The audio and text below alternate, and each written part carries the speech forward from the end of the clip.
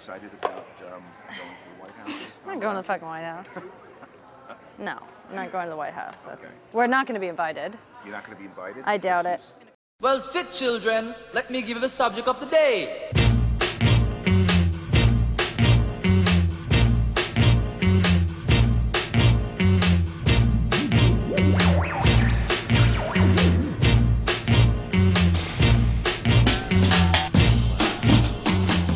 Hey, welcome back to Warriors FC podcast, straight from the motherfucking LBC. Anthony, how are you doing, sir? The garage, the compound. The compound. Doing good. Andrew's allergic to cats. He's already dying because he had to use the restroom twice in my house. So Anthony's been kind enough to kind of like sequester and kind of, like let us use his garage as a space to record because I'm severely allergic to cats. Anthony loves cats. He's a fucking weirdo.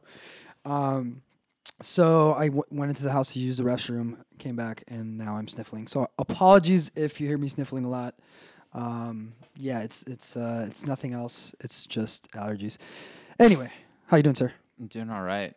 Cheers Just up. Cheers. This is our we have beer. Our We have first podcast that we are allowed and able to drink, which is nice. So cheers up. Enjoying a couple of Stella Artois. Stella, shout me out, hit me Sponsor up, us. sponsor us. Well, you know what's funny? I actually know the people at Peroni, and that would be nice to get a sponsor by them. Anyway, We just need some followers. We need some subscribers. Hopefully, after a few episodes, we can get this going on we're getting iTunes too. to the 22 people that listened to our first podcast. The OGs, because I think that's always been the running stats of people that would listen to us. We only get to see our stats on SoundCloud, though. We haven't. What's unique about this podcast is we haven't gone to Apple.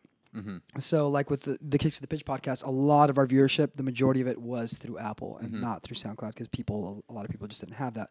So I the also numbers. think this one I'm gonna end up uploading it on YouTube too. That would be, that's fine. That's great.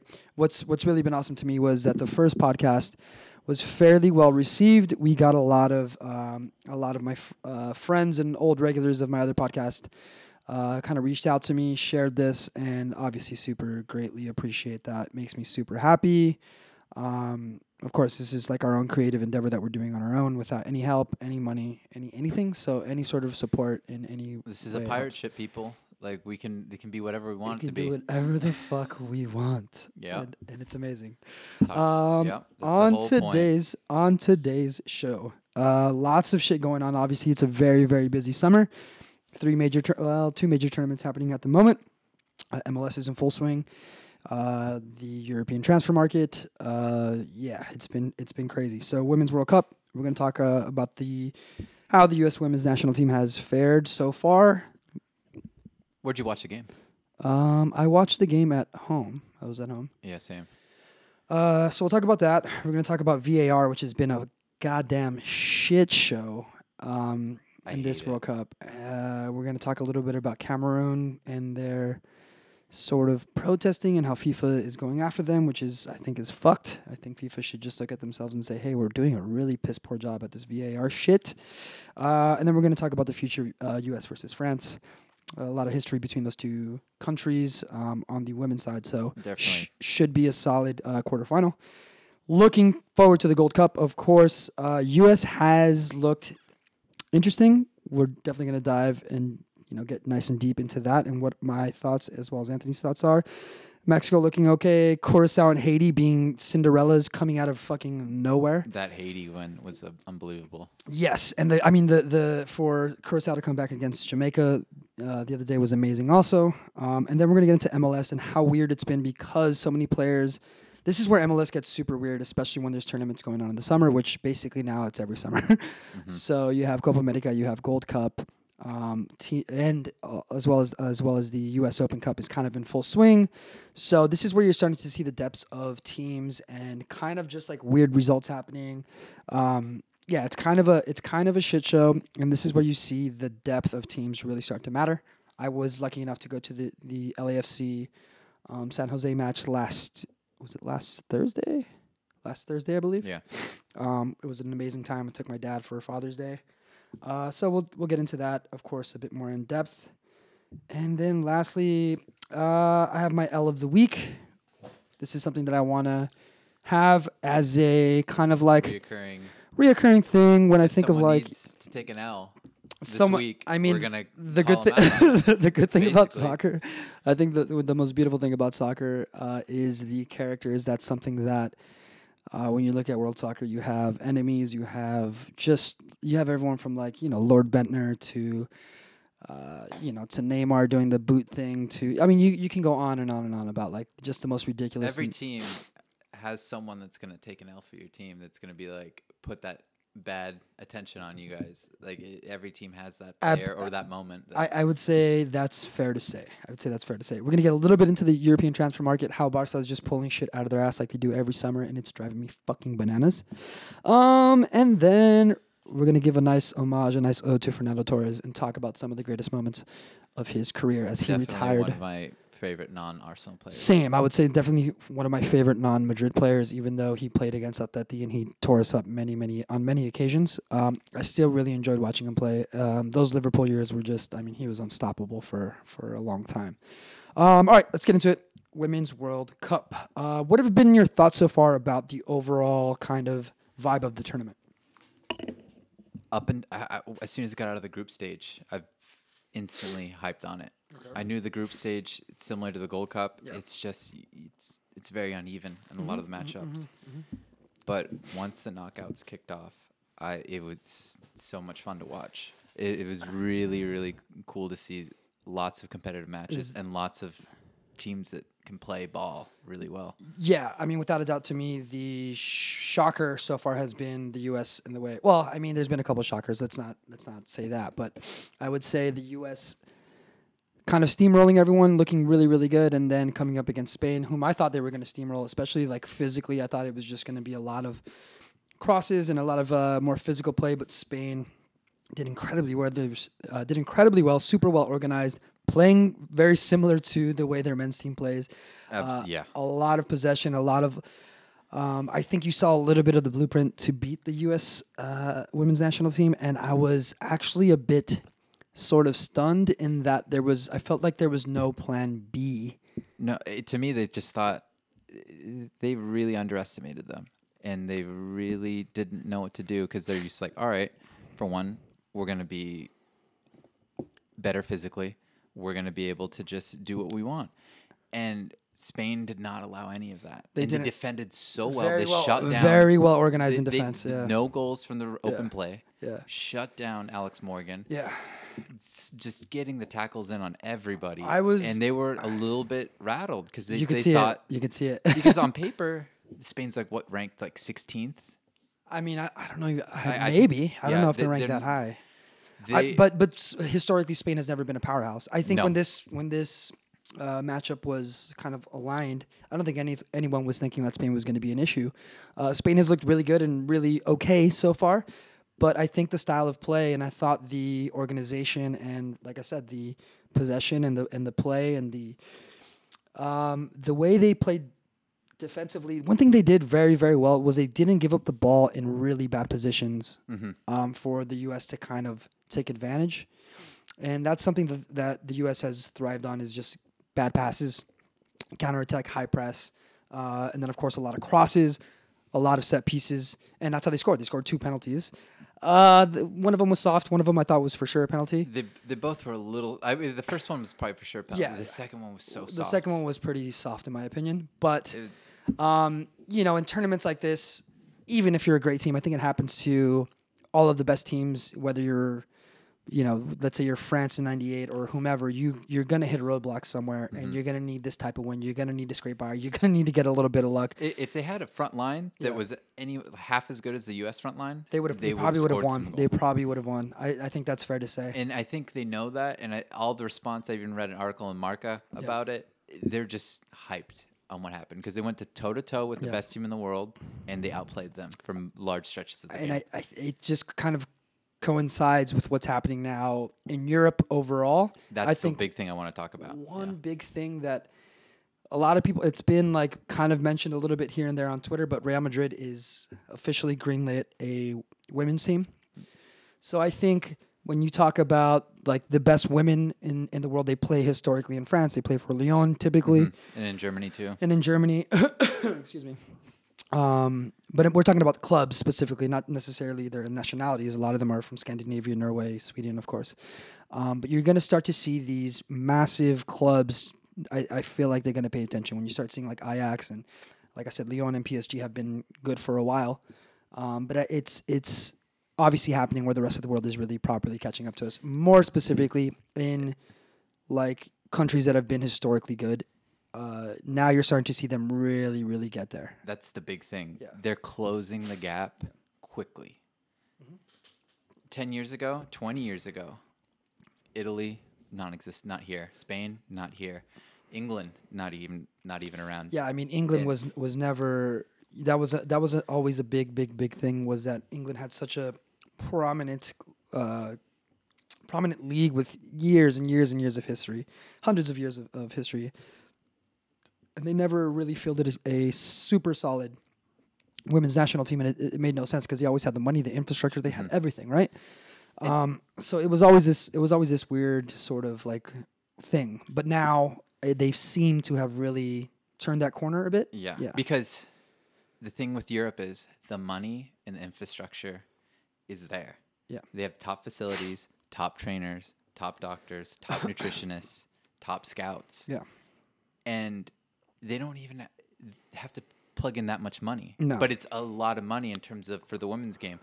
And it is But it's also a thing of like showing a lot. It's also like when we talked about like the Thorns, for example, Mm-hmm. they very much create a bridge or a synergy between the men's side and the women's side, and clubs like Arsenal can do that Yeah. easily. Because and Arsenal's historically like the has most been successful women's. Yes, exactly. You know, premier- and they premier have team. done that, and they've been very proactive in that, and good on them. Because you know? it's the same flag. Yeah.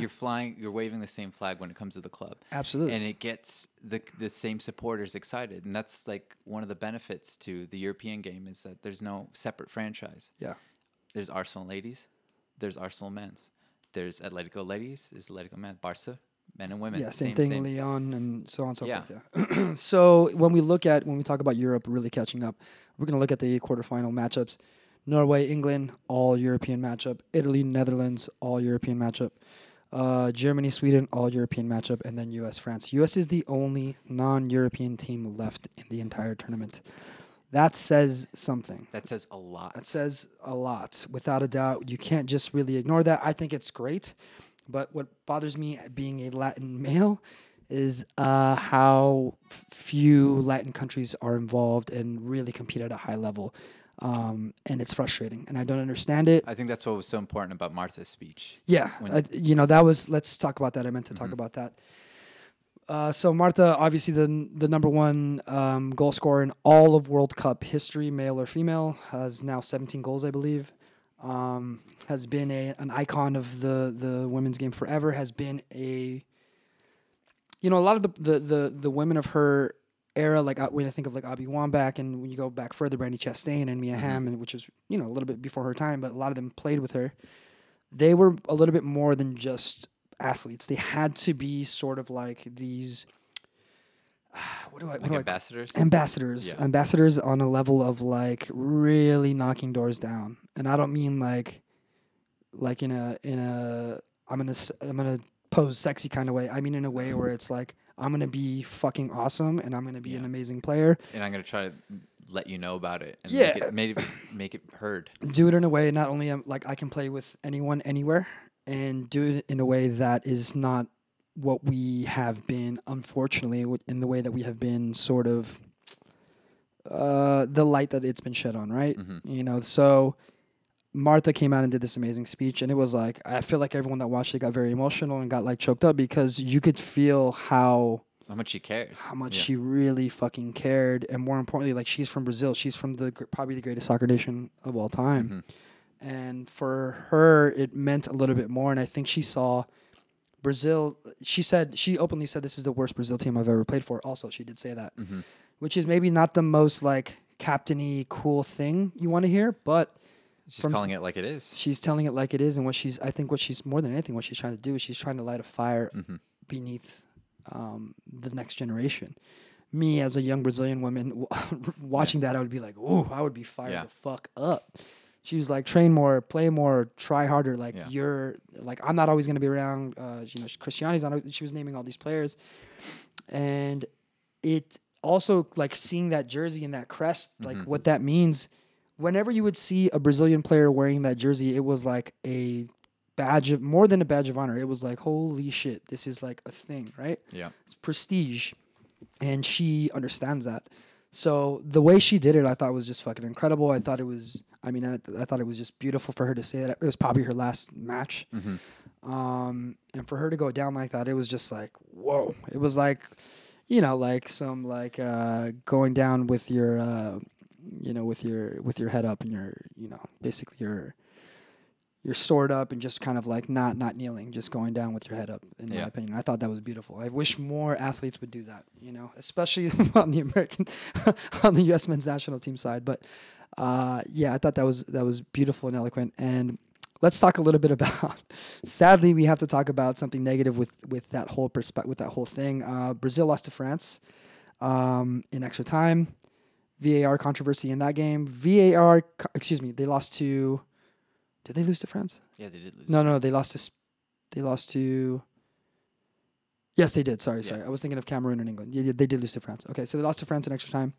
VAR controversy in that game. But more importantly, let's talk about there's been VAR controversy throughout the entire tournament. It finally came to a head with the Cameroon-England game. And this is something that VAR has not really shed light on like so dramatically in other tournaments. But for whatever reason, I think there's been a couple of weird little rule changes and certain things that they were focusing on heavy in this one. And it's been the penalty kicks encroachment by the goalkeeper. A lot. Yeah, I see your face. It's so many penalty kicks being called back. One of the goals in that game got called back, and they got to take an extra. The France game, they got to take an extra penalty kick and scored. Man, it was just super unfortunate. In the Cameroon game, similar situation. Cameroon straight up like tried to protest and didn't want to line up after the goal. So now FIFA is doing an investigation, which I mean, all you got to do is watch the match. I feel gross. They just don't want teams acting up like I that. feel gross about I fucking get it, but I feel gross about the whole thing. I can't stand VAR. It's whenever I see dude, the like- ref leave the pitch to stare at a screen, I'm like, what the fuck are we doing here? Yeah, this is NFL. Right? This is not the sport. This is not it. And I'm like, I get certain times that it's hard to like figure out the line that people have to take with this game, and it's an imperfect game, and then it's just so frustrating because to me, soccer, football, it's theater, and part of it is the fact that the referee is human like everyone else on the field, and it fucking happens. They blow the call, and that's just part of the sport. It's imperfect, Yes. and that's what makes it interesting is that it's going to be imperfect. Ironically, and VAR is not helping anything. I feel like it's made it more imperfect. You know what I mean? Yeah. But in a way where we're looking at it, and you're like, oh yeah, they made the bad call, and they just like stick with it, and you're Yeah. like, what the fuck is going on? It's like, what's the point? Also, this idea of encroachment, it's fucking bananas because what they're doing is they're saying that if the goalkeeper has 1 foot off of the line, they retake the kick. Yeah. So that's what was happening in these situations. Not like there was a couple where like I get it. If the goalkeeper jumps forward and then kind of like gets a couple of like yards to cut off the angle. If you've taken a penalty in your life, you understand that. So that I get a little bit, right? I understand that's proper encroachment. That's proper like you're getting a jump on the ball. Fair enough. But even that, I feel like VAR should not exist at all for penalties. No. Should not exist at all in penalty kicks in any sort of situation. Because there's no reason for the ref not to get the call right. Yeah, He's because in you're direct view of fucking it. right there. Yeah. You're fucking right there. So is the goal line ref. You should be able to get it. Dude. And Like, even in the line ref in Champions League. Exactly. That's what they're there for. And if you watch other matches, like back in the day, so what if they're encroaching? Like, if it's obvious, call it. yeah. But that I've seen shootouts from 20 years ago, and it's like It doesn't hurt the game. It's never been an issue until now. It's never been an issue until now. And it's a fucking nightmare. This was supposed to be implemented. This is why, we have this sort of back and forth and this frustration is like this was supposed to be implemented so that we could fix certain things. When I think of like the Lampard goal against Germany and how that could have changed the game for them in that World Cup, Germany went on and fucking steamrolled them after that. Yeah. Remember?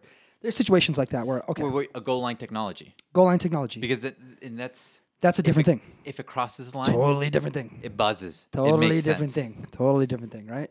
Entirely different thing, right? So, and then maybe like Luis Suarez biting somebody, right? Yes. Which we're going to talk about that motherfucker later. But something like that, okay? I get it. I understand it using it in that sort of situation, but to the point where you're going to ruin a World Cup, a team like Cameroon, they were so disheartened and so like shaken up, and this is their first time in that sort of like level of play on the biggest stage in the world, and you're just like you're taking it away from them Yeah.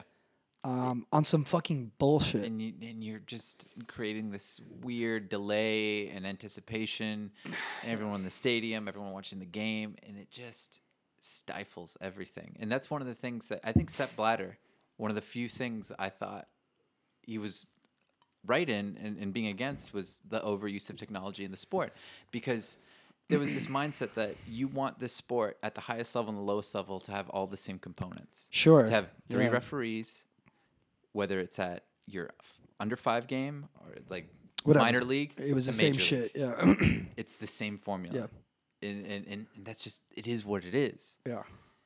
But it's just trying to make it perfect. It's just making a mess of it. 100%. It's making a mess of it, and it's It- you know what it feels like? It feels like it's those. How do I put this? I feel like we're in math class or like in some sort of like. I feel like it's those guys that never played the game and they're taking the rule to the extremely literal. Like I don't know a perfect analogy right now in my head, but they're taking it too far. Oh, that girl's foot was like a half step off the line. That doesn't help. It doesn't matter. Already the goalie's at a massive disadvantage in a penalty, right? There's like a 10% chance. It's like 90% Yeah, chance it's dude. going to go in. You have to fucking guess, dude. You have to guess. Especially in the women's game. Because the Yes. goalies are like, if they're lucky, they're maybe 6 feet. Yeah, there isn't like 6'6" goalies, Yeah. you know? And then also this nonsense about like making the goal smaller. Just shut the fuck up about that. That's the most like asinine, ridiculous thing I've ever heard. Like the size of the goal is fine, okay? It's just natural for men to be bigger. It's just a natural thing. It's not like, that's just part of the fucking game. It doesn't take away from the game. Everything's fine. Everything's fine. This notion that the goal needs to be smaller for the women, just shut the fuck up. It's so dumb. Because you remember what And there's women that are coming out and like proposing this, and the it's goal being smaller? Yeah, But it's remember when the blowing my U.S. fucking women's mind. lost Like- to Japan Yeah. in the World Cup on PKs? yeah, And like their goalie at the time was like almost half the size of Hope Solo. yeah, And they didn't beat him on PKs, so the goal size is fine. yeah. So yeah, VAR has been a fucking massive bummer. It's tainted this World Cup in a bit, I would say. But overall, there's been a lot of cool things. I think the Italian national team has played incredible. I thought the Dutch versus Japan game was amazing. The goal that Japan scored was so fucking beautiful, and this is Yep. what I've been used to when I watched Japan in the past. Was this like tiki taka, like Spanish style of play where they didn't need to be physical, but they were just so technical and gifted on Ball the ball movement in and tight setup. spaces and like give and goes. And some of their missed goals, I was like, oh my God, that was such a great build-up. It was very much like watching it, because the Dutch play Dutch style, like physical, free flowing, maybe a bit more physical than like the Dutch men, but they kind of it was really like a yin and yang clash of styles. And I thought the Dutch, there was periods where they really dominated and they were very physical, but when the Japanese really started to put things together, it was like mind blowing to watch, and the Dutch couldn't keep up for certain situations. But towards the end, I felt like the physicality of the Dutch kind of just started to wear the Japanese women down, and they just couldn't keep up. I thought that game was incredible. Germany pretty much blasted Nigeria. Didn't think much of that. The Sweden-Canada game was pretty tight. Now we're down to the quarterfinals. Norway-England, I think, is going to be an amazing game. Netherlands and Italy, I think, is going to be an amazing game. Germany, Sweden. I want to watch. These are all games. must-sees. These are all must-see games. Now Must-see we're like, matches. now I'm like, yeah, like all right, let's go. This is what I was waiting for, and Yeah. the build up to this has been Yeah. really good. Yeah, absolutely. Now also we're talking about USA and France, and interesting thing. So USA has been reigning champions. They have the most women's World Cups out of any country. Historically, have just been a powerhouse. France has really evolved over the past, I want to say, 6 years. Last World Cup they did Last fair- decade, I guess. Last decade, yeah. maybe. But really, really, over the past 3 years, they become a powerhouse. They become like a superpower, in my opinion. They've Definitely, they've and been I able think a lot has to do with it, the fact that the professional league is probably the best Yeah. in the world. without a doubt. I mean, there's no question. So I mean, there's a reason why like some of the best American women have done have done these like 6 months Yeah. spells with yeah, Olympic Lyonnais. of course. Now, I think over the past the last 3 times they've played, France has won 3-0, 3-1, and 2-1. If I'm not mistaken, I don't want to be wrong on that, but I'm pretty sure. So the U.S. hasn't beat France in a while. France has looked very blasé in this tournament, if you ask me. They haven't looked like crazy good, and the U.S. has looked crazy good. But I don't think France has played a team as weak as Thailand, we'll say. Yeah, Maybe that's fair to say. or Chile. Nor do I think have they played a team as good as like Spain. And Spain was probably, I mean, Spain was. I thought they were fucking really good. I was like, Yeah. whoa, you know, I was pleasantly surprised by them. So now, France, USA, both teams like superpowers, but both teams probably not firing on all cylinders. I would argue. Not especially. They both had a reality check in the first round. But one thing you will see sometimes at these World Cups is once you get to the quarterfinals and semifinals against these superpowers, it's big boy time, and then everyone, it's time to go. Yeah. Like it's time to, you see the level of play really elevate. Sometimes when you're such a good team and you kind of just coast, or like you cruise control through the group stage, and you're just kind of like, all right, yeah, we beat this team, we were expected to beat this team. And then you come up against a team that you're like, all right, we've been waiting for this. Prior to the tournament, everyone's been talking about this, and you're playing in France's backyard. You're in their hometown. So it's gonna be a huge test. it's going to be a huge test. I'm up for it. I'm excited. The match happens on Friday. Is it Friday? Damn. Yep, it's already. God damn, it happens this Friday. Wow. Whew. Well, it's I a mean, good thing it'll I'm be not huge working for- this weekend. Hell yeah. So that's awesome. Very excited for the match. Very excited for all these matches. I think they're all going to be. It'll be huge if France can knock off the U.S. for the sport. I don't want it to happen at all, but I wouldn't be surprised if it happens. We'll put it that way. I'll give my 2 cents after the result. Because we'll see what happens. Because it's really interesting, and that's honestly like a huge compliment to see like how far the sport has come for the women's end, and it's. I mean, it makes me happy because now I can watch.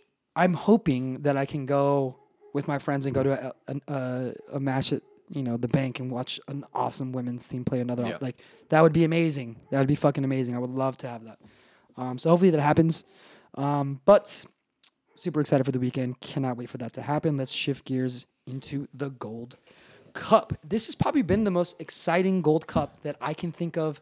Not necessarily from the perspective of like the U.S. doing super well or Mexico doing super well. From the perspective of overall, I don't think anyone expected. I think everyone expected kind of the same shit. Mm-hmm. And to be honest, it's probably going to be the U.S. and Mexico in the final. Yeah. Let's be fair.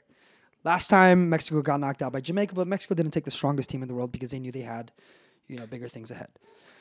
So Mexico takes a very good team this time. The U.S. is taking an experimental team with some. They're taking what they can bring with some good players, without a doubt.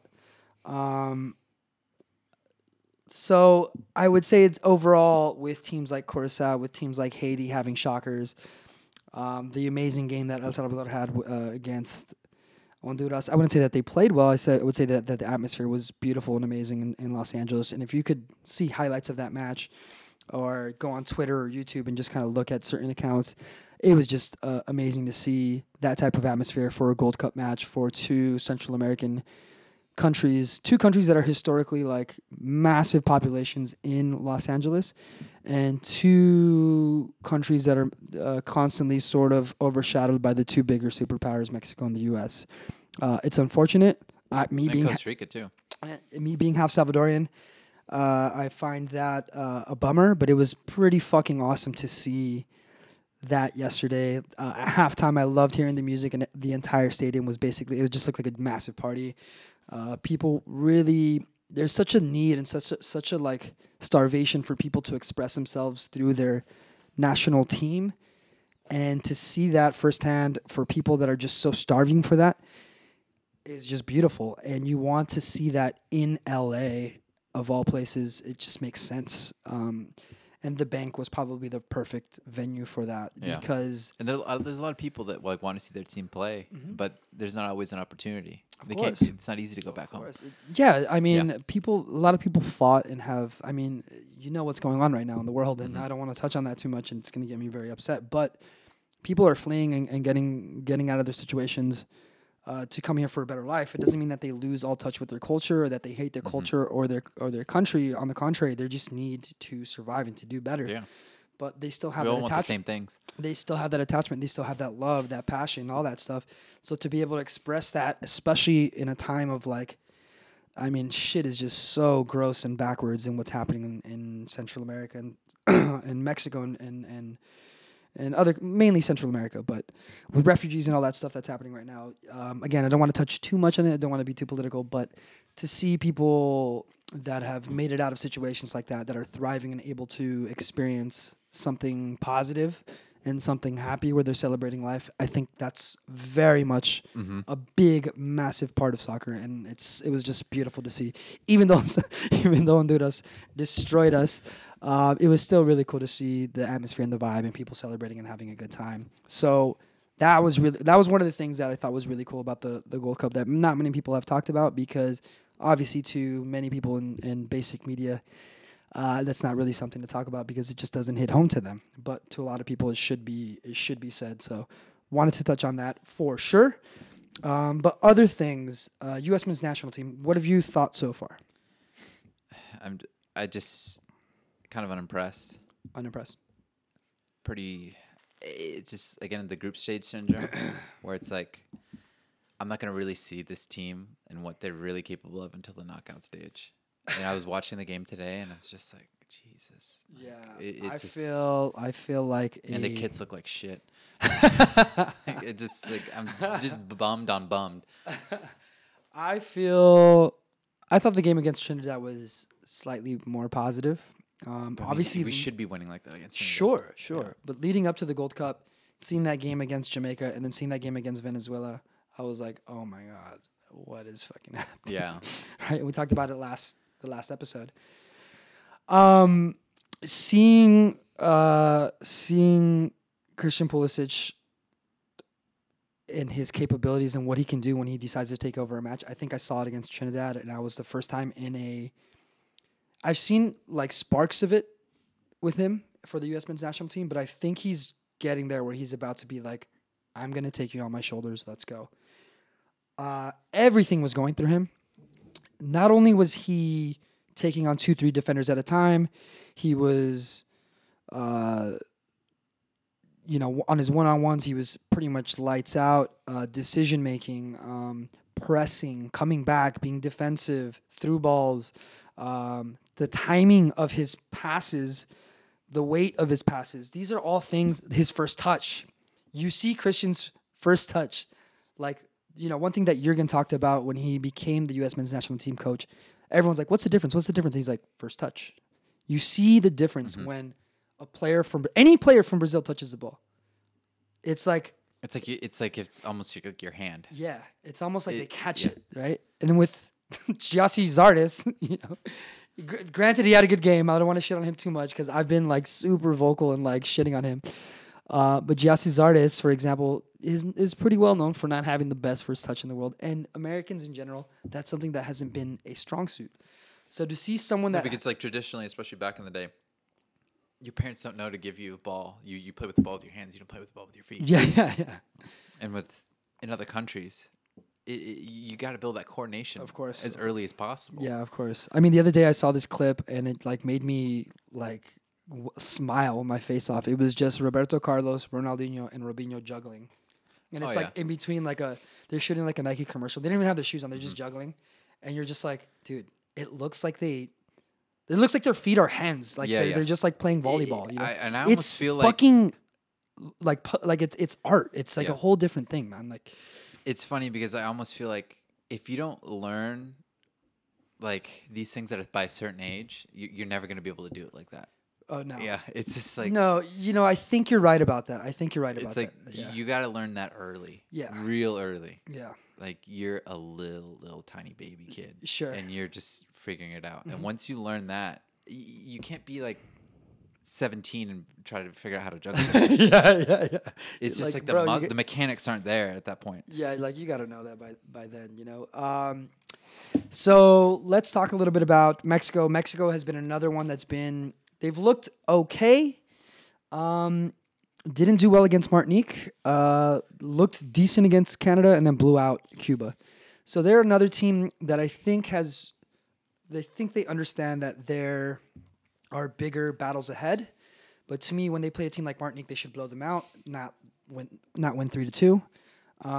But Mexico also is another team that hasn't looked super lights out. They haven't looked crazy good. This tournament, I don't think there's a favorite. I think the U.S. and Mexico are favored to go to the final, but I would not be at all surprised if Haiti stuns somebody. Haiti has is looked this- fucking crazy lights out.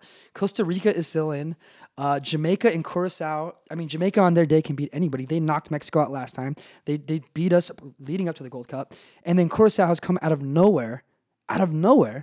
They lose to El Salvador. They beat Honduras, which no one expected. And then they come back and they draw Jamaica in like pretty much the last kick of the match by a screamer. And then, of course, Panama is still in there.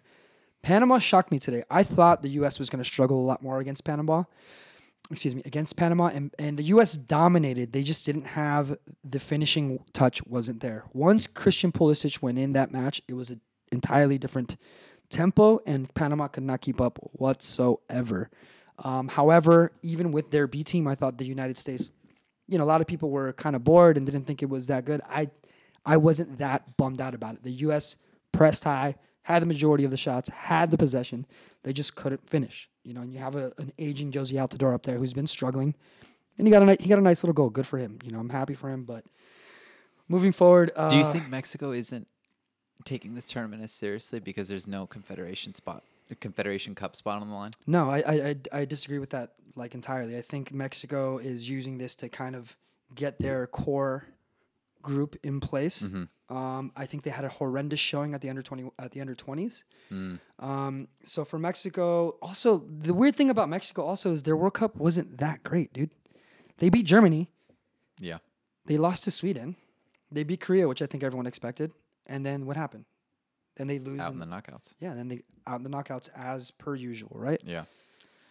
So I don't think their World Cup was anything great. That win against Germany was very historic and it was amazing. But I mean, for Mexico, you should expect more. Yeah. Right? It's funny. I was just watching like a YouTube documentary about I mean, why Brazil they've toyed been with them in that game. underachieving for so long. Yeah. Oh yeah, And- yeah. I saw something come up on my YouTube. And it was really interesting how they talked to a lot of fans and people are like, "Oh, we don't give a shit about the Gold Cup." Like they were just like, "Oh, it's puro negocio." It's like it's just a money grab. It's only played in one country every year, and in the I mean, I disagree. I mean, Yeah. when you watch Mexico games in the States, I mean, what happens? oh yeah, Tell me especially if you schedule a game in LA. Tell me they don't care. Yeah, I mean, if you have a Mexico match in Texas, in L.A. Mm-hmm. or pretty much anywhere in Texas, L.A., San Francisco, Chicago, it's gonna be fucking bananas. It's gonna be crazy. But then I just went down the rabbit hole again of just like looking into like what if they combine confederations? What would this look like? What if Copa America was like the Euros? What if we had something substantial to get excited about? Like where it's like, oh shit, this is it. I think for Mexico, it's a bit overkill right now. Like a lot of certain fans are feeling that way. But if I am a fan of Mexico, if I want Mexico to win this like I want Mexico to win this tournament, right? If I'm an L3 supporter and I Yeah. want You want to win any competition? why any the trophy fuck that's if up- you're gonna come up against the United States and you're a fan of Mexico, you're not gonna watch that game? Get Oh, the yeah. fuck out of here, bro. I mean, you're that's what watching they're all- that yeah, shit and you're gonna celebrate as you do. You're gonna I already know it. I already know it. Yeah. If that happens, we need to like sit down with Wedo and like have a live stream of that. That would be fucking incredible. Yeah. For those that don't know, pretty much anyone that's not related to us doesn't know. We have a hilarious cousin in Yeah. Baja. He that lives We're in- gonna get on the show. So He has Anthony and I. lots to say. He's a character. So Anthony and beyond I. words. Yeah. Anthony and I are unique in that our parents are obviously his mom is my aunt, his mother is my mom's sister. They're Mexico. Their family's from Mexico, Mexico City. So we still have family in Puebla. We still have family in Mexico City. We still have family but most of the cousins that we grew up with grew up in Playas Tijuana. So they were always back and forth. And when the U.S. would play, because Anthony and I were born and raised here, we grew up with American soccer culture. We grew up following a lot of European teams because that's all that was available to us. But once MLS came around, of course, things changed. But with that, there was this intense rivalry between cousins also. Yeah. So we would watch matches with my cousins from Mexico, and it would get very fucking intense. Already, our family is just highly competitive and Yeah, very yeah. like. It's really weird to see like my uncle who like has one leg, but he plays ping pong and he'll scream at you and yell at you and make jokes, and all of a sudden he can move Try to very well. humiliate you. Like he'll try to he'll play with like one of my 12-year-old cousins and be like, "You suck. Yeah, like, what are you yeah. doing? Like, Yeah. jeez, Like, talk you shit thought you to- could beat me? You thought you could beat me?" And like, dude, like it's just ping pong, man. Like, but that's the level of competitiveness that we have. So that's just innate. It's in our blood. And even Anthony, who's like very like blasé and mellow. About I'm probably everything. like the least competitive person. And Yeah, but there's moments where that shit will come out, and you'll look at Anthony like, "Where did that come from, guy?" You know? So we are just naturally competitive. We're all very like young at heart, and So my cousin, we call him Wedo. He is half Mexican, half Czechoslovakian. So he's like this kind of big. He looks like a Tony Soprano with like green eyes, and he speaks fluent Spanish. It's hilarious. Yeah. But we grew up. We love being around him. He's a big personality. So we hope to get him on the show. I would love to get him on to either do some sort of like recurring segment, because obviously when we start talking to him, you guys will definitely understand that. We just need to get him to call in Definitely. and just shoot the shit. Yeah, definitely. He has a couple of babies now, so it's hard for him to do it. But if we tell him we're gonna play FIFA, he'll definitely get on, and maybe we could do it through like Xbox Live or Yeah. something. We could do something like that. Well, moving along, I don't think anyone's really favored in this tournament. I'm excited that the Gold Cup is exciting. I'm excited to watch teams like Haiti. Like, that's fucking crazy to me. I'm excited to watch teams like Curacao, even though they're playing the U.S. and I want the U.S. to basically blow them out of the water.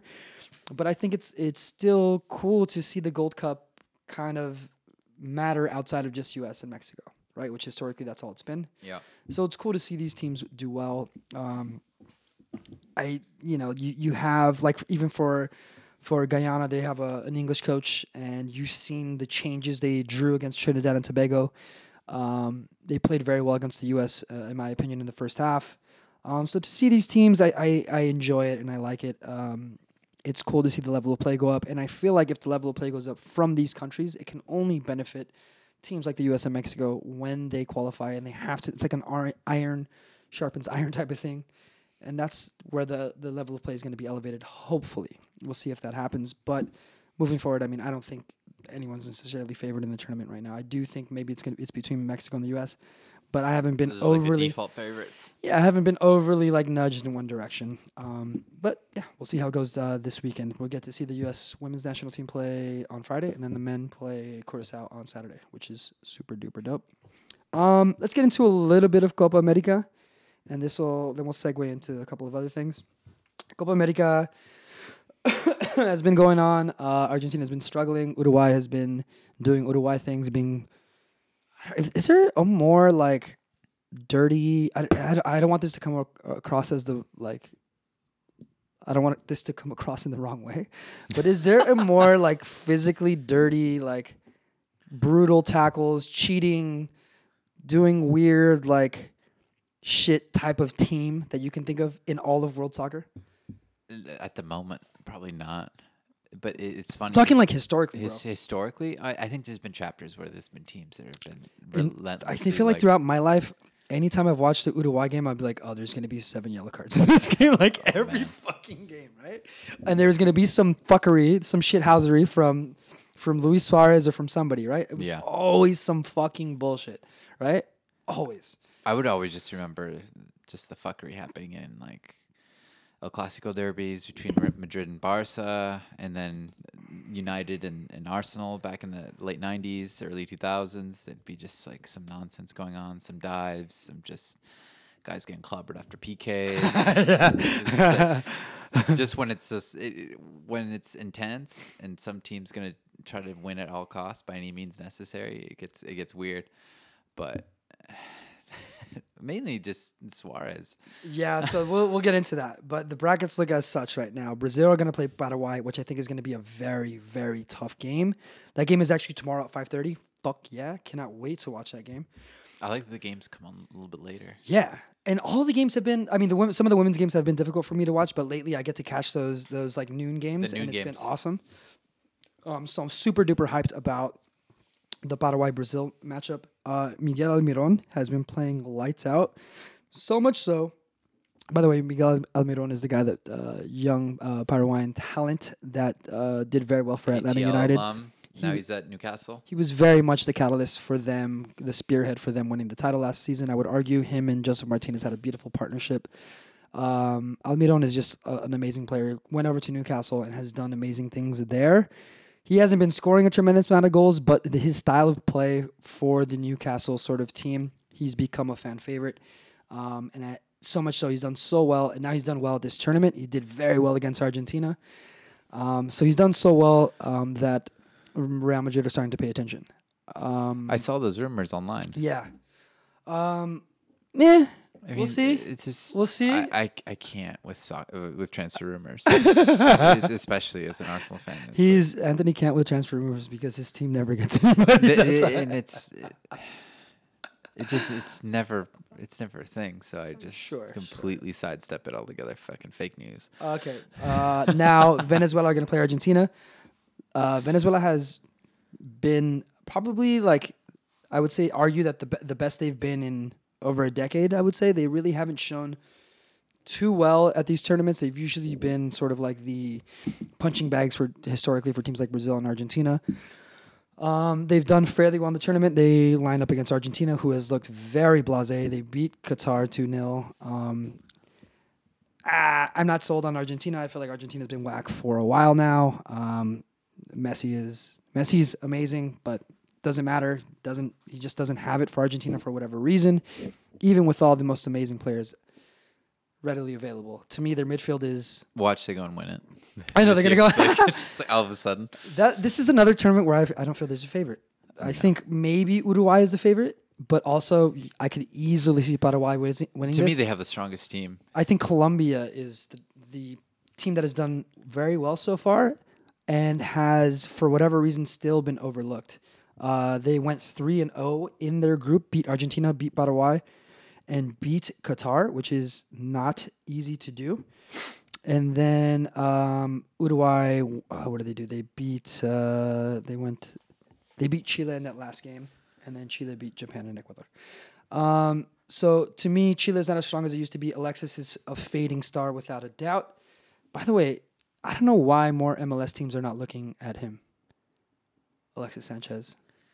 You think it's hard as soon as he left, I can't completely abandon him off my radar. But he's been an absolute nightmare at Man United. Yeah, which is very pleasing. Granted, I feel like that's kind of the case with so many people. But anyway, let's finish up really quick on Copa America. Brazil, Paraguay. Who do you have? Brazil, Paraguay. I see this one. Paraguay. I see this one going into penalty kicks. In my opinion, I see this one going into penalty kicks. Who's gonna win on kicks? I hope Paraguay. I'm rooting for Paraguay. Same. All right, Venezuela, Argentina. I think Argentina's going to get across the line there. I'm going to go Venezuela. Oh, wow. Colombia, Chile. I think this is the most difficult matchup. I think Colombia's going to do it. Cool. And then Uruguay. I don't think Chile's... I think they peaked already. Sure. And then They got what 2 titles already. yeah. And then Uruguay played Peru. Peru was one of the third place teams that advanced. They went 1-1-1 in the group. Paraguay was another third place team that advanced, but they went 0-2-1. So I'm gonna go in that last one. I'm gonna go Uruguay. I think it's between Uruguay and Colombia to win it. Although That's a good prediction. they're gonna face off in the semifinals if they both win. But these matchups They're are on the same side of the bracket. yeah, they're on the same side of the bracket, and then Ooh, shit! We could have a Brazil-Argentina quarterfinal. Oh my god! See, I That's mean, always fun. This is just an amazing time to be a fan of world football. I mean, these are the matchups that you live for. As mediocre and as blasé as Brazil and Argentina have been, although Brazil played very well in that last game, when they play each other, it gets a little feisty. It gets a little. Yeah, it's like I It's a mean, little there's very crazy. few left intense international rivalries, Yeah. but that's definitely one of them. Without a doubt. Without a fucking doubt. Man, that would be awesome to see. That would be super duper cool to see. Kind of, we touched a little bit about the L of the week. It's sort of when you think of like Hot 97's Donkey of the Day or Donkey of the Week or whatever Charlamagne We just does. want to call out bullshit. If We it want needs to be call called out, out. want to call out shithousery, fuckery. I mean, whatever it is, whatever you want to call it, just soccer is such a drama, right? It's a novela. There's so much. It is a novella. There's so much That's as a great way to put beautiful as it is. There's so much dumb, hilarious shit that happens within the game, right? So basically L of the week goes to Mr. Luis Suarez. I feel like he's probably going to make this list a lot, but I'm not a big fan of Luis Suarez. First of all, he plays in Barcelona. But second of all, he is probably the dirtiest, and this is coming from someone that I know I'm gonna get a lot of shit for this, and people are gonna like just come at me, and people have come at me already. This is coming from a fan of Sergio Ramos. Okay. Now, when I look at both of those players, they're both very gifted in their own right. They are playing on team, obviously very well. I mean, very well documented, very well. I mean, their pedigrees speak for themselves, right? Sergio Ramos more so than Luis Suarez, for sure, without a doubt. World Cups, Champions Leagues, multiple Champions Leagues, et cetera, right? So now, Luis Suarez, everyone knows about his biting, which has happened on multiple occasions. Multiple occasions. His diving is pretty outrageous. His descent is always kind of over the top. But 2 times in this one game against Chile was pretty fucking next level, dog. Like, next fucking level. I don't even know how. Okay, so he's one-on-one with the keeper on the touchline. He tries to get a cross off. He kind of has the goalkeeper scrambling. You know, sometimes the goalkeeper comes out, doesn't get the ball, and he's scrambling a little bit. He's not on the outside of the 18-yard box, bro. He's on the outside of the 6-yard box. The 6-yard box. But in his mind, he's crossing that line and he's using his hands. I don't understand how he could think that when the goal is right there. But you're talking about a player that automatically he has a gear that he's ready to switch into. This is where you're right. I'm not getting my way. Referee. This is where you're right. This is where, for a normal person that has not, like, you know, sometimes I watch games and people say like, why would you pull a t-shirt? And I'm like, you've never been in a game. You don't understand that, like, sometimes you're not thinking rationally. You're thinking there's this competitive sort of switch that happens. But Luis Suarez is a fucking high-level professional, and he's doing shit that you're not supposed to do at the age of 6. Yeah. Call for a handball on a goalkeeper right outside. And it's funny because he's calling for the handball, and then he kind of turns it into a clap, like, yeah. Almost had it because he's like, oh, that was dumb. He was well inside the box. He fucking, you could see it in his mind, right? You could see it in his mind. He goes like, fuck. Because he's gaming it. To every little detail, no matter what, like, can I get an advantage by calling attention over here? Yep. I'm going to shout it out. I'm going to cry about it. I'm going to try to get the attention to put on this. Exactly. And then you get the pitch invader. And you see this kid running through the field, and then get a pitch invader. Then you get a pitch invader, right? So I think I've seen this Very few times. Very few times you see the players get involved. A lot of times the pitch invaders will go up to like Messi and they want to give Messi a hug. And Messi is one of those guys, or Ronaldo has done this. I've seen him do this a few times where he calls They defend the. he calls the stewards off and Yeah. let's get a hug, get your little Yeah. selfie, go Alright, to then jail. get out of here. Go to jail. Yeah. Pay your $20,000 fine and Yeah. accept your life ban or whatever the fuck. I mean, it's pretty intense what you get, right? So I don't know if I've seen it. Maybe I've seen it a couple times, but like I can't think of a time that really pops up in my head. But I feel like I've seen it before. I think where they attack, The- where they engage the invader. Like they trip them up or something, right? I remember seeing, I think it was a Dutch Eredivisie game Yeah. where the other team's like away fan or like an ultra got on the field and attacked the keeper, and the keeper fought back. And Oh, then- see, yeah. Shit and like then- that is crazy. And then the Yeah. keeper got sent off, and then the team, the coach that the keeper was on, was like so pissed. That's fucking Yeah. bananas. Yeah, That's fucking it was a big bananas. Deal. You're invading. Okay, so let's think about this, right? You're a player. You're playing in the Copa America. You're playing a heated rival. Yeah. And this fuck boy comes on and And tries to get into it with you. tries to do something. Dude, he's stepping into your home. It's green light, bro. Yeah. That's a green light. Yeah. You could, whatever you want. Like Cantona karate kick into the stands, a little different. Yeah. A little different, right?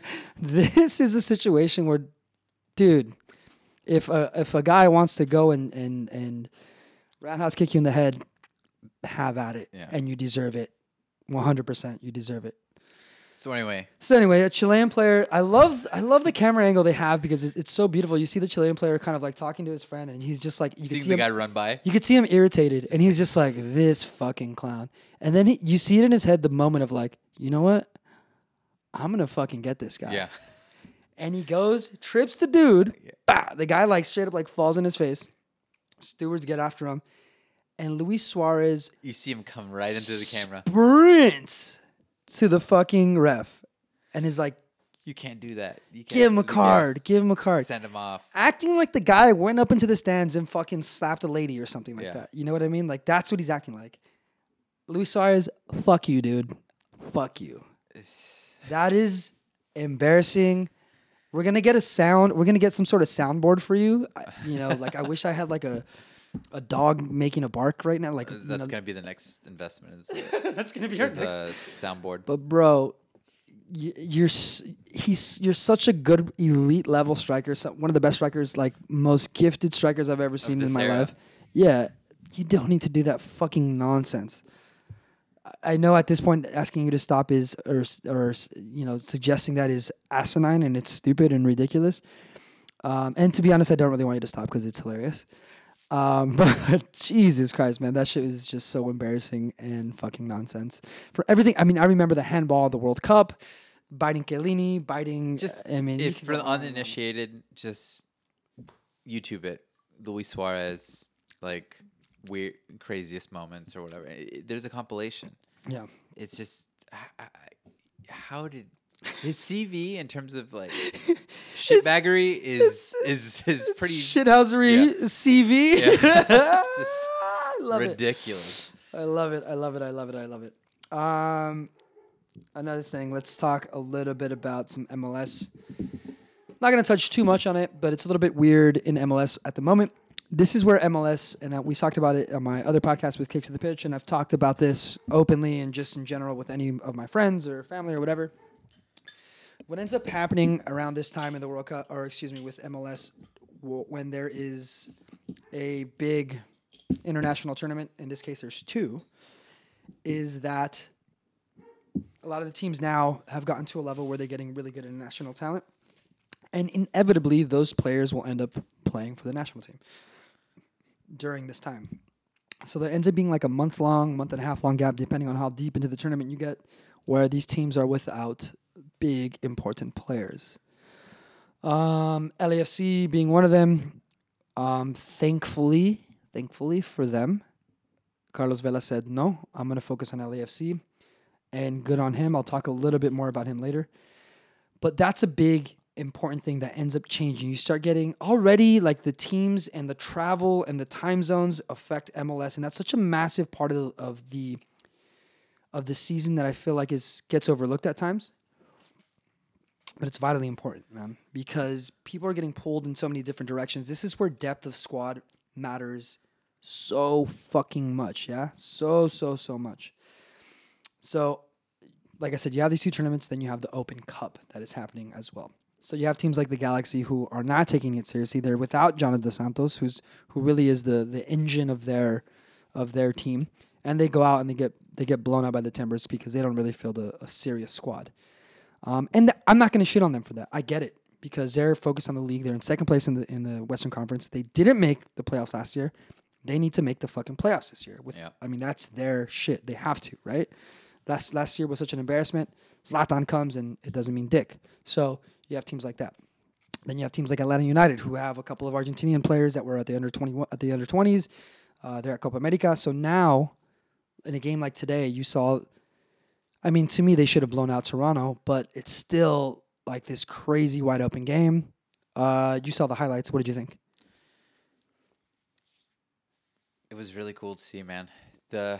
It's just the competitiveness and 90-minute winners. Yeah.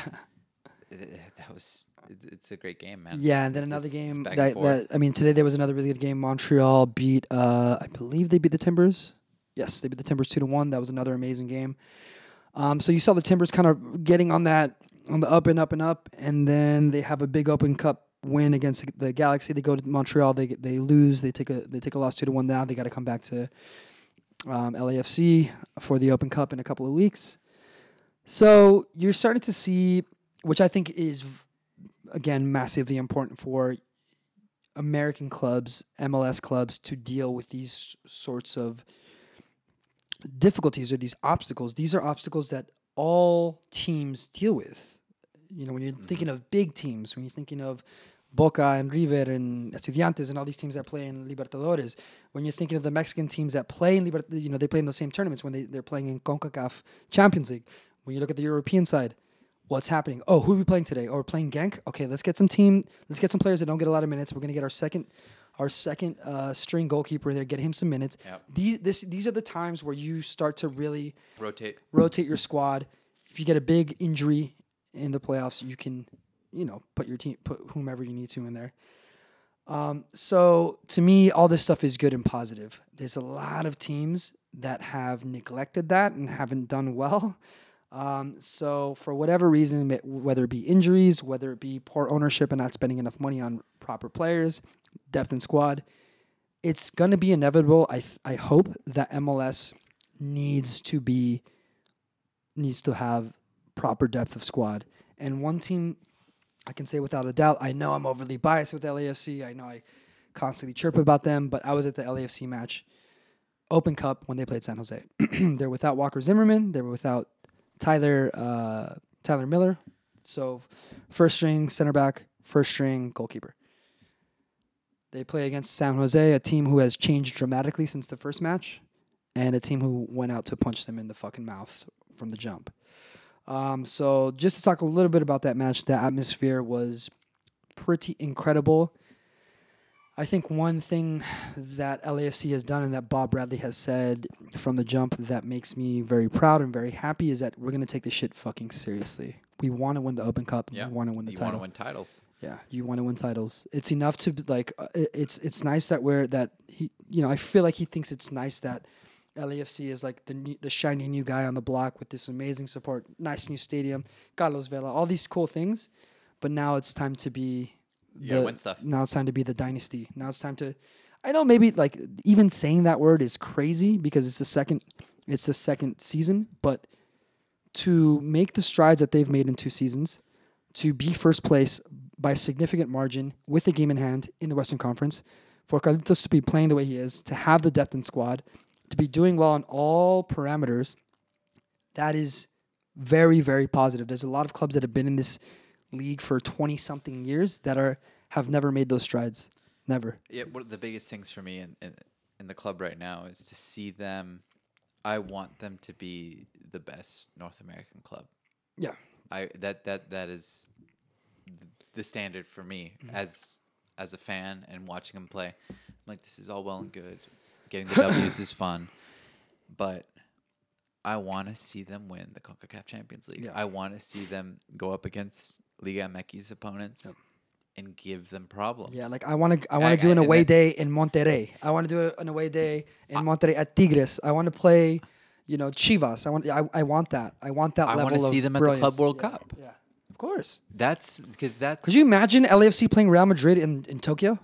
That'd be Exactly. fucking amazing. Because there's only been 2 teams to ever do it. Yeah. DC United, back in the early days of MLS, DC United, to me, in that first gen DC United team, that was one of the best North American teams ever. Yeah. John Harkes, Echeverri, Jaime Moreno. Moreno. Yeah, I remember those guys. Just studs. Eddie Pope, Eddie Pope. Yeah. Legendary team for the early years. And then you got I think in 2001, LA Galaxy. the Galaxy won it. And they had a great team. And they were supposed to go, but then they canceled that tournament that year. Yeah, I remember. They were supposed to play Real Madrid because Real Madrid won the Champions League that year. Since then, there's been nothing. There's been nothing. Like it's Yeah, so I think, in going back and remembering those teams, and like I think what a lot of new fans forget is that like we've followed MLS forever. It's not that we haven't been a fan of MLS. I have it in some respects, but we still have that history of knowing when it started. when it started. When it was we day were, one. we saw everything. So to remember those teams and remember the players that were involved, it's kind of disheartening when we had that gap of absolute nothingness for like 10 years. Yeah. Where it was just like I felt like it was a troubling time because we didn't know if the league was even going to exist beyond a Because certain point. it's very difficult to do any kind of like pro sports franchise, 100%. especially in the States. But so to kind of go back to it, first of all, the atmosphere was second to none. It felt like a home game. Half of the stadium was closed because they did this weird thing where I think it was a bit odd. They did a general admission thing where it was like I think it was like $30 a ticket or something like that. Which is I'm all good and gravy with that. I think that when people get frustrated with cost of things, I think they don't realize how much it costs to hire people to work all concessions in the stadium. At the end of the day, it is a business. People need to make money. That's how people get paid. So we need to understand that, sometimes tickets are going to be a bit more expensive. When you start getting into crazy skyrocketed tickets, obviously that's Ticketmaster, that's resellers that are trying to make money off tickets. We're not going to talk about that. But I think the stadium was so, like they had to open up the second level. So basically I would say 3/4 of the stadium was full. Okay. 3/4 of the stadium was full.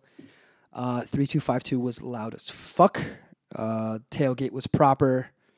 And it was just beautiful to have that just nice Thursday summer night in downtown. Watch a proper match. San Jose came out with, just full force, punched us in the mouth, and it was like, all right, let's go. Let's turn it up. And LAFC's starting lineup was the majority of their starters. And I don't want to say the goalkeeper's name wrong. Let me see. Hold on. The new guy. Oh, well, like the backup. Hold on.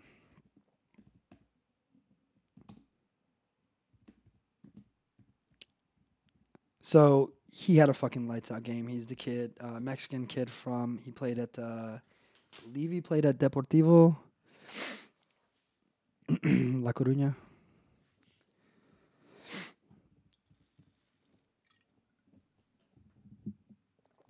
Hold on. Do you think there's any hope on getting on the European calendar Getting on with the MLS? No, I don't. I think when you create, this is an interesting thing. So this is an interesting thing. Cisniega, there you go. Pablo Cisniega. I didn't want to mispronounce his name. So Pablo Cisniega, young, I believe he's about 19, 20 years old, had the composure and made some saves that I did not comprehend and did not understand from a kid that age. The composure, not only that, the distribution. He made like 3 or 4 point blank saves where I was like, what the fuck is going on here? To the point where you're like, I've never seen Tyler Miller make saves like that. I saw a few memes. I've seen Tyler Miller make a lot of saves, but not like that. This was a different level of save. This was like, and not only that, the composure afterwards. You know, there wasn't a deflection to another player. There was like, I got this. It was that type of shit. And then getting up and being like, calm down, everybody. Let's slow the tempo down. They've got some momentum. Let's chill out. That type of like, that's when you see elite level guys, elite level goalkeepers that understand, hey, we need to have possession for a bit. We're not going to let you have the ball. We need to chill things out and let's calm down, everybody. I got the ball, calm down. So when you take the wind out of their sails and you're able to do that and change the momentum, that was so vital in these very important sort of like these wrestling. You see this kind of like back and forth that happens throughout these matches, right? This momentum that happens. The momentum can change so quickly, and he has a knowledge of that. And as a goalkeeper, you can properly control that if you're elite, at least. So he was able to do that, and I was just like, oh my God, this kid. You know, there was all these like It's everything you want San to see out of Pablo, a San Siniega. Afterwards, there was all these Everything you want memes. to see out of a keeper. Yeah, so we'll see. I hope he gets more. I mean, obviously, we're going to see him in the next Gold Cup match, or excuse me, in the next Open Cup match against the Timbers. Timbers are coming to LA. Can't fucking wait for that match. So I'm just excited to see LAFC take not only to take these types of games serious, but to have that atmosphere on a Thursday night. Just a beautiful atmosphere, amazing match, high level soccer, back and forth game. Again, San Jose came after it. They really, really wanted to punch us in the mouth. They did initially, and then LAFC really kind of took over. So it was just awesome to see, and I wish more clubs had the. You know, I don't think that it's not that more clubs want to take this seriously, but I just think a lot more clubs don't have the ability to take it this seriously. If that makes sense. Yeah. But looking forward to it nonetheless. All right. Last couple of things before we finish. I want to talk about Mr. Fernando Torres, who retired a couple days ago. Let's talk about, I don't even know if you can name them, but top 3 Fernando Torres moments, if you can. What, top 3? Yeah. I guess like the first one that comes to mind is obviously like the goal against Barcelona. That was my number one. I mean, that's everybody just because of Gary Neville's commentary. Yeah. Because at the time, it's. I hate there's like a rivalry between Chelsea and Barca at the time, and initially like there was that we're talking about the weird ref. This is where UEFA Lona kind of came about, you know, and Drogba saying it's a fucking disgrace. Drogba and Ballack losing their shit. There was the weird non-calls at the game at Stamford Bridge, and this is back when like, you know, Chelsea probably had a good shout at winning the Champions League. Mm-hmm. It was bonkers. So they got revenge on him. And at the time, I was like, fuck Chelsea. Barca wins. That's tight. But then a few years afterwards, I'm like, fuck Barca. Like, I'm so tired of this team. This team is just too much. I was done with them. Oh. And they square up against Chelsea. And Chelsea gets fucking revenge on them in the most. I did not. No one expected that to happen. That was one of the worst Chelsea teams I've ever seen. Like in the past 10 years. Yeah, the fact that they won, because like I thought, I'm like, whatever, win this game, they'll lose in the final. Yeah, Bayern's gonna smoke at them home. Yeah. And little did I know, fucking Bayern lose at home. Yeah. In the most ludicrous way. It was insane. Yeah. It should have never happened. Should have never been. Now Chelsea has a European title. The thing that you have to remember about this moment was like this was peak Xavi, peak Iniesta, peak Busquets, peak Messi. Yeah. I mean, they had Piqué, Puyol at the back. I mean, squad. And the other thing is squad, like Barcelona at their fucking pinnacle. Tiki taka, Pep Guardiola. We're running shit. Beat Madrid 5-1 type of shit. You know what I mean? Like that level of Barcelona. And this was Torres at his bottom. This was Torres post-Liverpool Torres. We'll put it that way. Post-Liverpool, signed for a bunch of money at Chelsea. Wasn't doing shit at Chelsea. No. At all. And it was funny because he got subbed in that game. So he gets subbed in, and I'm like, well, I mean, you know what? He has historically, what people don't realize about Fernando Torres is that he came up in the Atleti system. Historically, has destroyed Barcelona since he was 16 years old. Historically, they hate Fernando Torres. So when he comes on, people don't realize this, but there's a lot of Barcelona fans that are like, "Oh fuck!" Like, I mean, it doesn't matter that he's had a shit season. He like whatever it is when he sees those fucking burgundy and blue stripes, something clicks in his fucking head. Yeah. So then you get that long ball, and all of a sudden he's the Fernando Torres. He's very composed, speeds up, one-on-one. Busquets is It's a play you never see go down. All of a sudden, you see this guy's one-on-one with a keeper like that in a Champions League semifinal. yeah. It was unreal. That is without a doubt my number one Fernando Torres moment. Number two was 2006 Euros when they played Germany, and he scored he was playing lights out that season for Liverpool.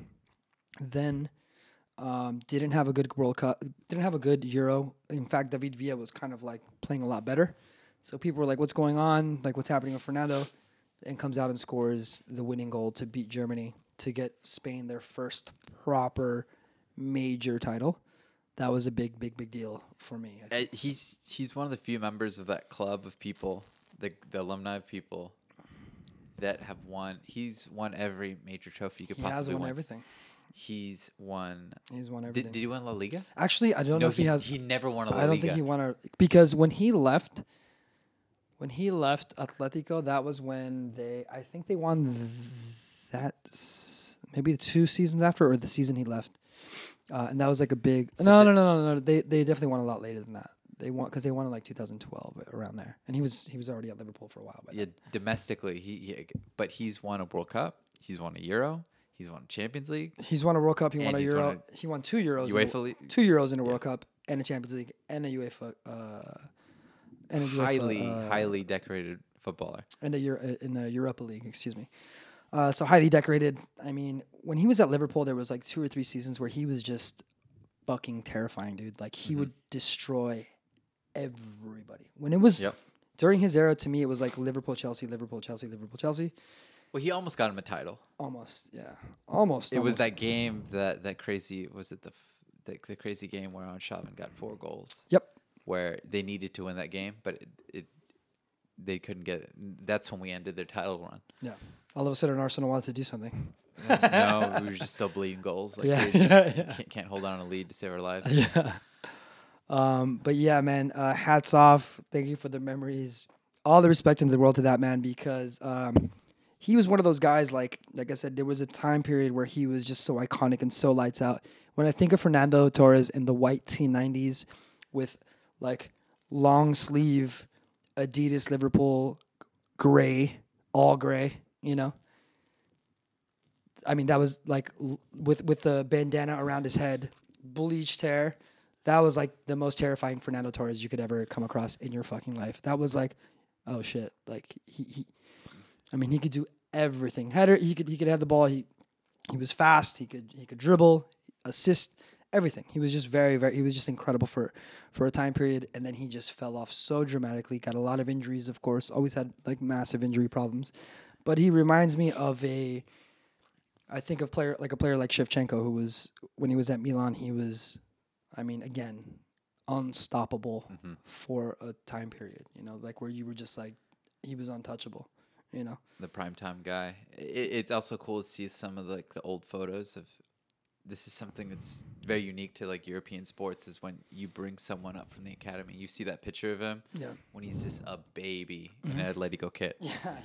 And then you see pictures of him, this just like scraggly teenager, and he's on the field with Simeone. Yeah. And then you see he comes back. When he comes back and he's the coach, you know. And Atleti is definitely the type of club to like welcome that dude with open arms. They used to sing when he was a kid. They would sing "You're Just Too Good to Be True." That song. They would sing that to him when he was a kid because he was just this phenom when he was coming up again. Like I said, he would when he was 17, scoring, lighting up Barcelona. It's So, it's really special when you have a kid that grows up with the club. Yeah. When you have a kid to come up and then become elite level, global elite level, and and just blow people away. And that's going to be something that's going to be cool to see in the coming years with MLS and their academies, where you have someone come up through the ranks and you know that, oh no, he's been here since day one. He's Yep. been here since he's been a baby. Yep. Absolutely. So again, hats off. All the respect in the world. If you want to come back and play for LAFC for a couple seasons, please do. But anyway, cheers to that. On that note, we are done, my friend. Is there anything else you want to add? Check us out on Instagram. Check us out on Twitter when we decide posting on Twitter. Yeah. There's some merch left on our Depop if you want to go dive into the website. There's a couple jerseys on there. I'm going to start digging around and seeing if I can get a whole new batch of vintage gear to sell on there and maybe make some Voyeurs merch. We'll see. This is only the beginning. We'll see what we can do with this little pirate ship. Amen. Amen. On that note, we'll be back next week. I'm going to be traveling a little bit this month, but it shouldn't stop me too much. We have this cool way that we can, record, even though if I'm out of town. At worst, he can call in. I'm going to be able to call in and we'll be able to work it out that way. I might be a little bit drunk, which I don't think will be a problem. Yeah, just max banter. All right, my man. We'll see everyone next week. Cheers, Anthony. Cheers. Bye-bye. Goodbye. We'll see you all Like and next week. subscribe. Bye. Sponsor us. Bye.